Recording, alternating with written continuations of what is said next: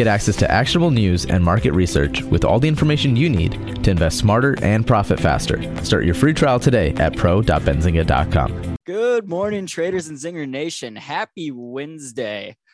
I'm here with Spencer Israel, my wonderful co-host. Spencer, how we doing?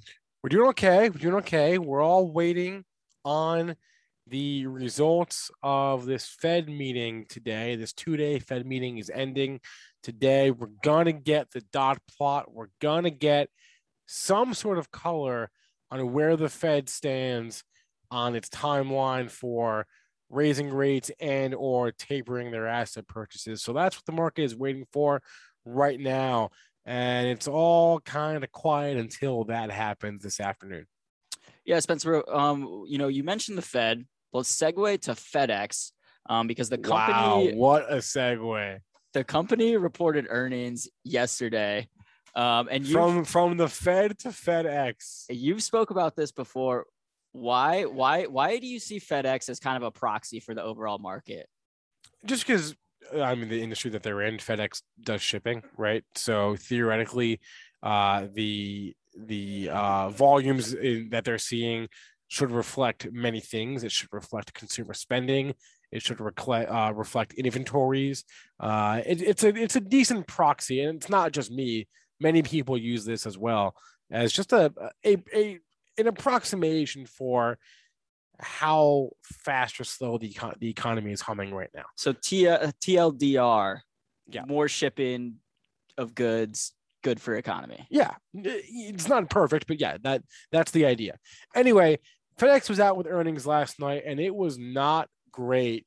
Sometimes it's hard to tell whether the quarter was genuinely good or bad, or if the estimates were just off. In this case, it appears to be maybe a little bit of both. Regardless, FedEx's earnings came in more than $0.50 below where Wall Street thought they would come in. They were expected to earn $5 a share. They only earned $4.37. So about 23 cents less per share than what the street had expected. Sales came in higher as well at 22 bill versus 21.9 bill.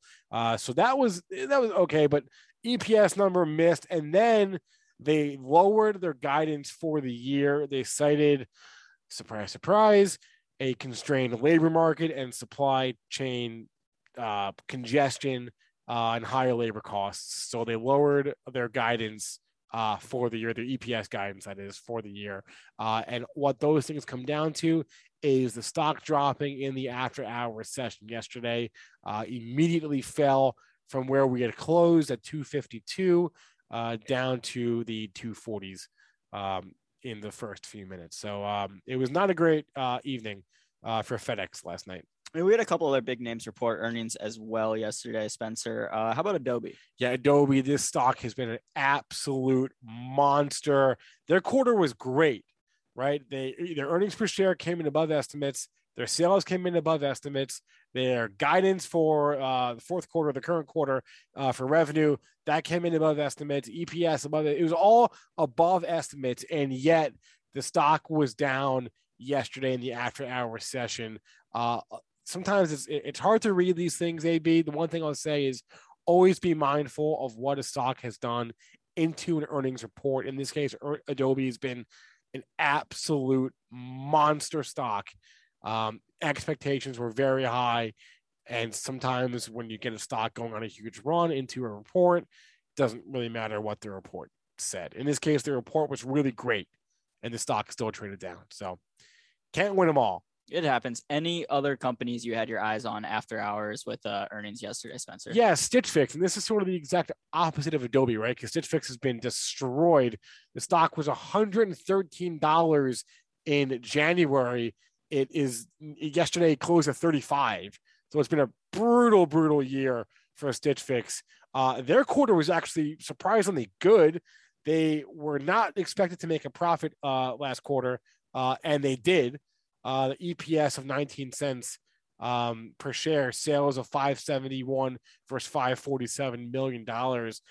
So they came in above estimates for revenue, for earnings. The stock did get a nice pop after hours yesterday, up above $40 after closing around 35. So exact opposite of Adobe, beaten down stock, good quarter, stock popped.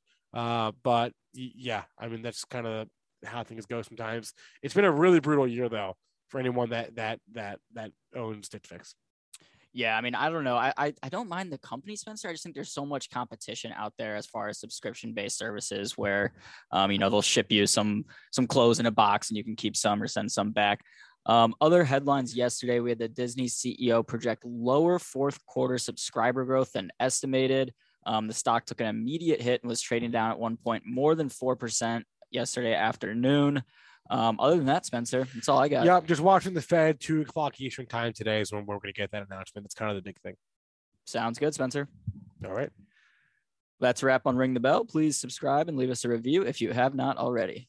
Get access to actionable news and market research with all the information you need to invest smarter and profit faster. Start your free trial today at pro.benzinga.com.